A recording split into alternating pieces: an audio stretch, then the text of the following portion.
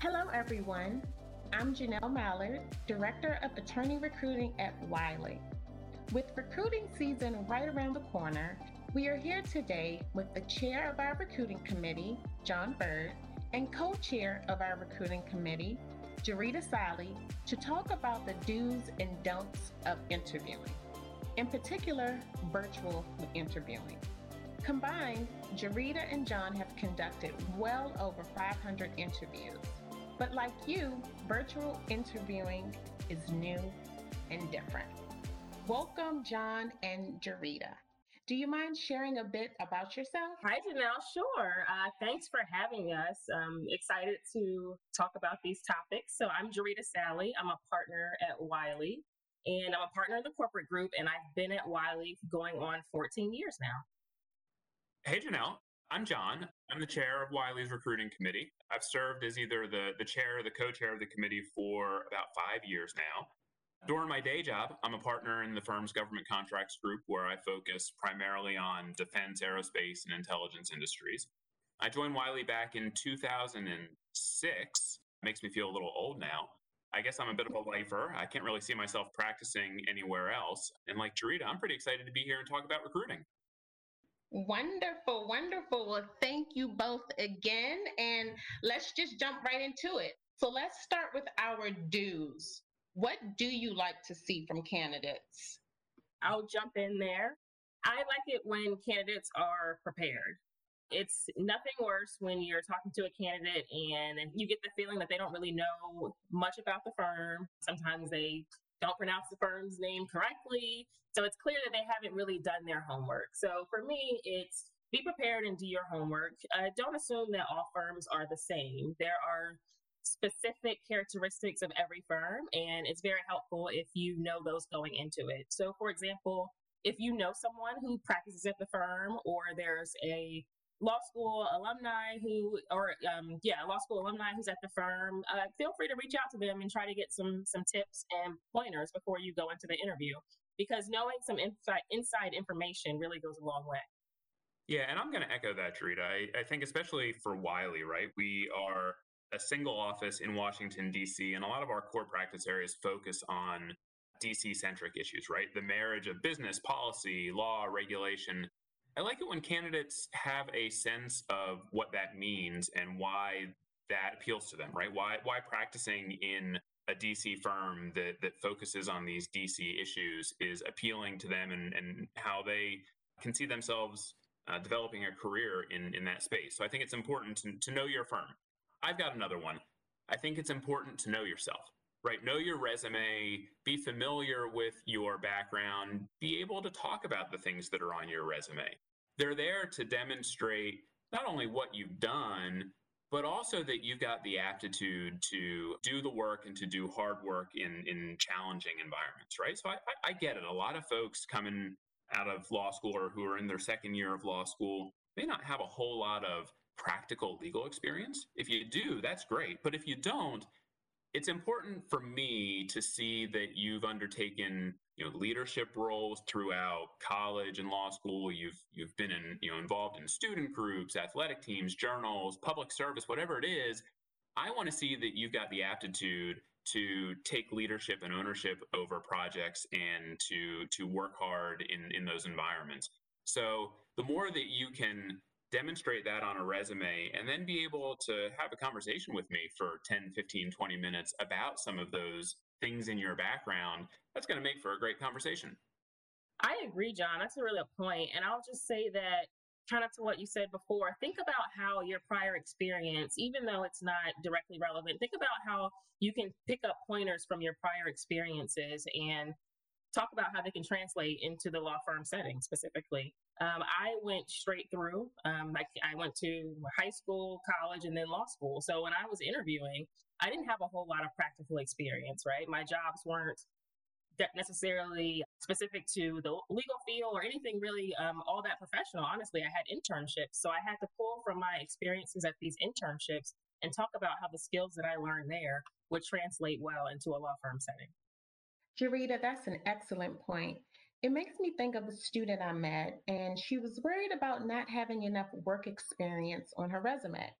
So we went through her resume, And I noticed that during college, she worked at a bridal shop and she assisted brides daily with selecting wedding dresses and flowers and bridesmaids attire. And I explained to her how this would be the perfect example of customer service and client service.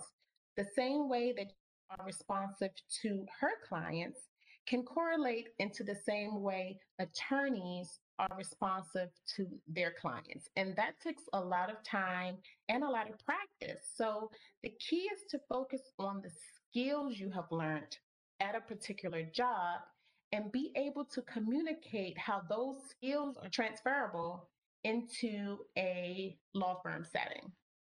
And that's a perfect crossover point. So, for example, brides are usually really stressed, right? Clients are usually really stressed when they come to us, especially, depending on the type of matter that they're coming to us for. So having the ability to kind of manage that stress and be that level setting person or that calming person to the client is very helpful. I think that's great. All right, I've got another do for you, Janelle. Mock interviews. This is one where I failed back when I was in law school, and it has helped me appreciate the importance of doing the mock interviews since. I remember thinking that I could just walk into law firm interviews relatively cold and just knock them out of the park because I'm bright, I'm handsome, whatever it's going to be. Folks, I'm not handsome, trust me. But I remember walking into interviews having not practiced, and I was completely unprepared. And that was a problem, right? Because the law firm interview it's a different animal. And for most of the law students that are going to be going through this process, it's probably unlike anything they've ever done before, where they're going to have to get into a room or in a virtual chat room with a person they've never met, and in 10, 15, 20 minutes, try and make a connection, make a personal connection, be able to deliver information about their background, about where they want to go in their profession, demonstrating a lot of the intangibles like drive and energy and stick-to-itiveness and grit. And how do you convey all of that in this condensed amount of time, especially now that we're doing this virtually, a format that is not the most comfortable format? It's not natural. And I think that the only way you can make it natural is to practice and to figure out what are the key points that you want to convey about yourself, about your background, about your interests, and about your interest in the firm that you're interviewing with, and be able to package that in a nice, concise delivery that doesn't at the same time feel forced and canned and unnatural. I don't think you can do that without having practiced. And so I think it's great for students to go through a mock interview process, whether it's with their classmates, other people at the school. Maybe it's going to be with folks who are in firms, alumni that you might meet through alumni connections or be coordinated through the law school's mock interview programs. I think the mock interview process is invaluable. And so I'm going to put that as one of my big do's for all the law students who are getting ready to go through this process. And at the risk of sounding repetitive, John, I'm going to agree with you on that and also provide a specific example of why mock interviews are critical. So I'm going to get a little vulnerable here. When I was a 1L at Howard, we had mock interviews on campus and they were very helpful. And I remember my very first mock interview, like you, John, also very unprepared. It was all very new to me. So I'm glad I had the opportunity to go through that process. But I think one of the first things I said to the mock interviewer was, I am excited to work at your law firm because this is going to be a stepping stone in my to do X. Or I don't even remember what I said. But basically, in my mind, I was thinking I would work in the law firm for 2-3 years max and then go on to do what I really want to do. Obviously, that's not what happened, 14 years later at Wiley. But going through that process, she was very gracious with me, and she was like, yeah, let's not say that in an interview. Law firms don't want to hear how you're going to use them as a stepping stone and then go off and do great things.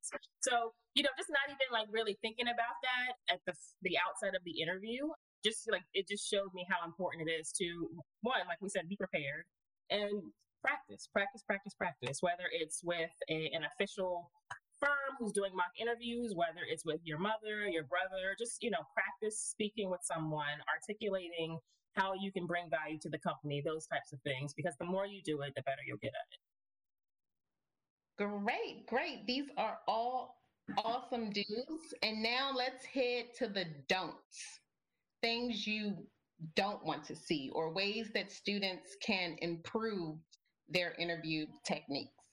I've got a couple, and they're sort of related. And maybe these could go on the do list, maybe they're on the don't list. But I think that, especially in this virtual environment, it's really important to be mindful of your nonverbal cues, like your interaction with the video camera, if you will, and also being mindful of the scene that you are creating for the backdrop of your interview, right? So couple examples that I've had with interviews within the last couple of months. One, some students have been using like a split screen where I can tell that I am on one computer screen, but their video camera must be either it's not attached to their screen or it's on a different screen that's to the left or the right of where they're looking. And so I have this weird interview where I am talking to basically their side profile because they're not looking directly at me. It's a little thing, but eye contact is still really important in the virtual world. We need to recreate the feeling that we are one-on-one in my office, even though we're talking through the computer. So I think it's important to have whatever you are watching on your screen, try to put that as close to the video camera as possible so that when you're looking at me on your screen, it looks like you're looking at the camera, and we're able to have the sustained eye contact and still have some of those nonverbal cues that we all rely on so much when we're in the office. The second piece for me is to think about your background, lighting, backdrop, and what you are sharing with me as the interviewer. These are both really important things. Like take lighting, for example.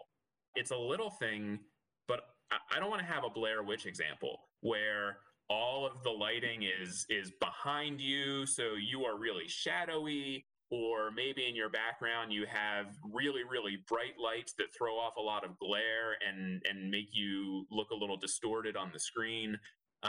Give some thought to what the lighting is going to be like for this video so that I want to see your face, right? I want to have as close to a natural face-to-face interaction with you as possible. And if you haven't thought through your lighting, you haven't thought through what you are looking like to me, that might be a problem. And related to that, and sorry for dragging on here, but think through what scene you want to convey to me as your interviewer.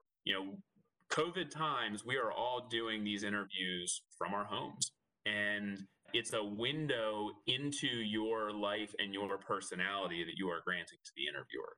If you don't want to grant that visibility in that background, use a digital background. I've got no problems if someone wants to either blur out their background or use one of the canned digital backgrounds. But if you're not, it's important to make sure that background setting that you've chosen is one that conveys things about you that you want to be conveyed. I notice what people have in their background. It's not that I'm going out of my way to search for it, but it's hard not to notice if the background of someone's room, is it clean? Is it dirty? What kinds of things do they have hanging on the wall? Does it look like they, are they a Yankees fan? Do they have a whole bunch of Yankee posters? Because that would be terrible for me. I kid about that. But just be mindful that the things that you have on your wall and the things that you have in your background, they tell a story about you that is almost as revealing as the words that you're going to share with me during the interview. So be thoughtful about what message it is those things in your background are conveying. And kind of expanding on that point, an overarching theme that I want to see coming into the interview season is pretend that we are face to face. Like, pretend that we are in person. Try to recreate as best you can and do the things that you would normally do in a face-to-face interview. Like John said, eye contact. That's really important in the face-to-face interview. It's important here. How you present yourself, whether it's background or dress. Dress as if you were going to an in-person, face-to-face interview with someone, at least from the top up, right? So, wear a suit, wear a jacket. We want to pretend this is as close to normal as we can get. We're going to do that on our end. So the more you can do that on your end is really important. Related to that, be on time, be early. When you come into our offices, you would arrive 10, 15 minutes early. Do the same thing on the interview. Even if the room hasn't opened up yet, it doesn't really matter. Just make sure you're there, looking at your technology, making sure, as John said, you look okay on the camera. If you're using a digital backdrop, make sure it doesn't distort the way you look.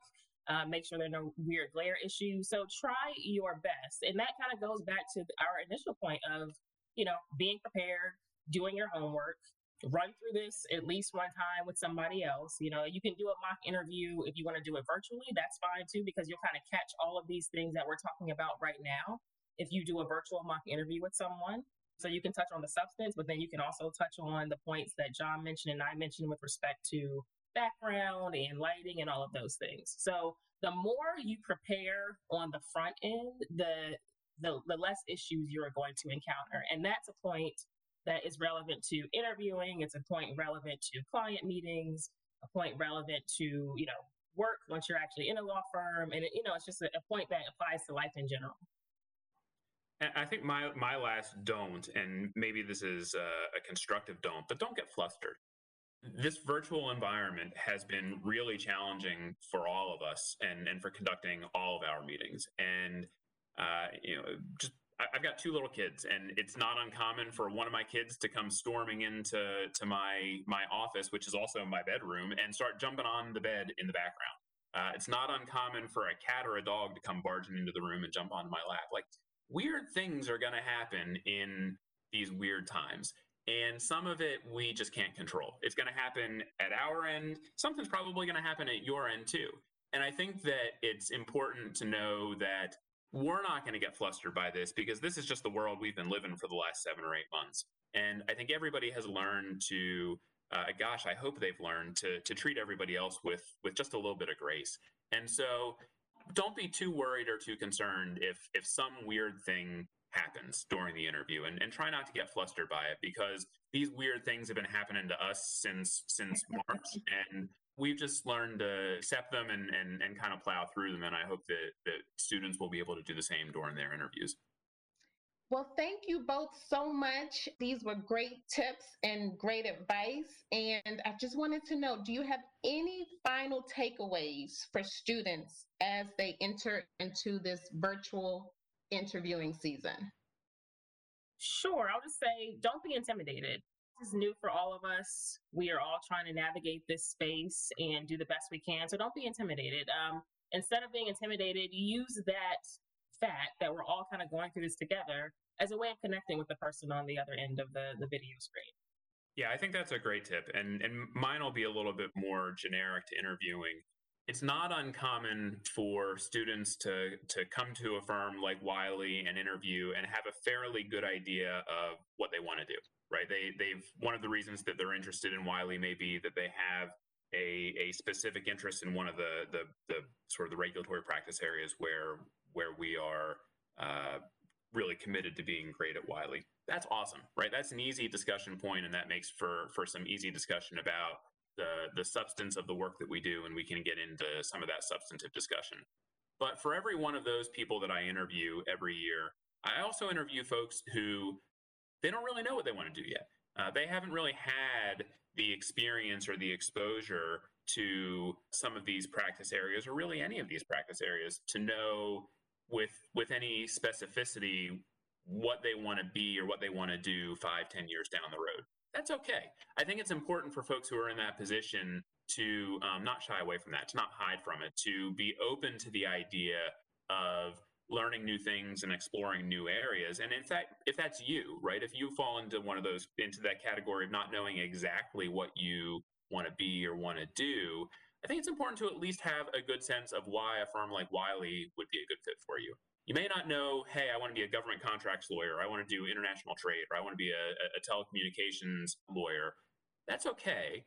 But I think it's important to have some understanding of what it means to be involved in some of these regulatory practice areas. Why do you want to be in DC? What are some of the skills that you have that you can leverage into an administrative law practice or helping clients solve hard problems, right? At the end of the day, that's sort of what we do.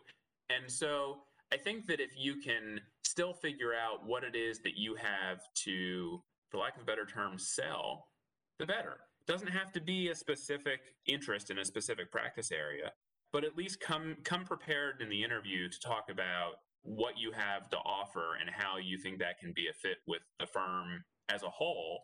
And then we can use our summer program to figure out some of the specific practice areas that might be good fits for you down the road. Great, great. Well, that's all for now. We know that this interview season will be different, but we hope that these tips will help you along the way. If you have any questions or want to learn more about Wiley, please feel free to reach out to me, Janelle Mallard, at jmallard@wiley.law, or visit our website. If you have any further questions for Jarita Sally or John Bird, please feel free to contact me and I can put you in contact with them. John and Jarita, thank you both. Thanks, Janelle. Janelle, appreciate it.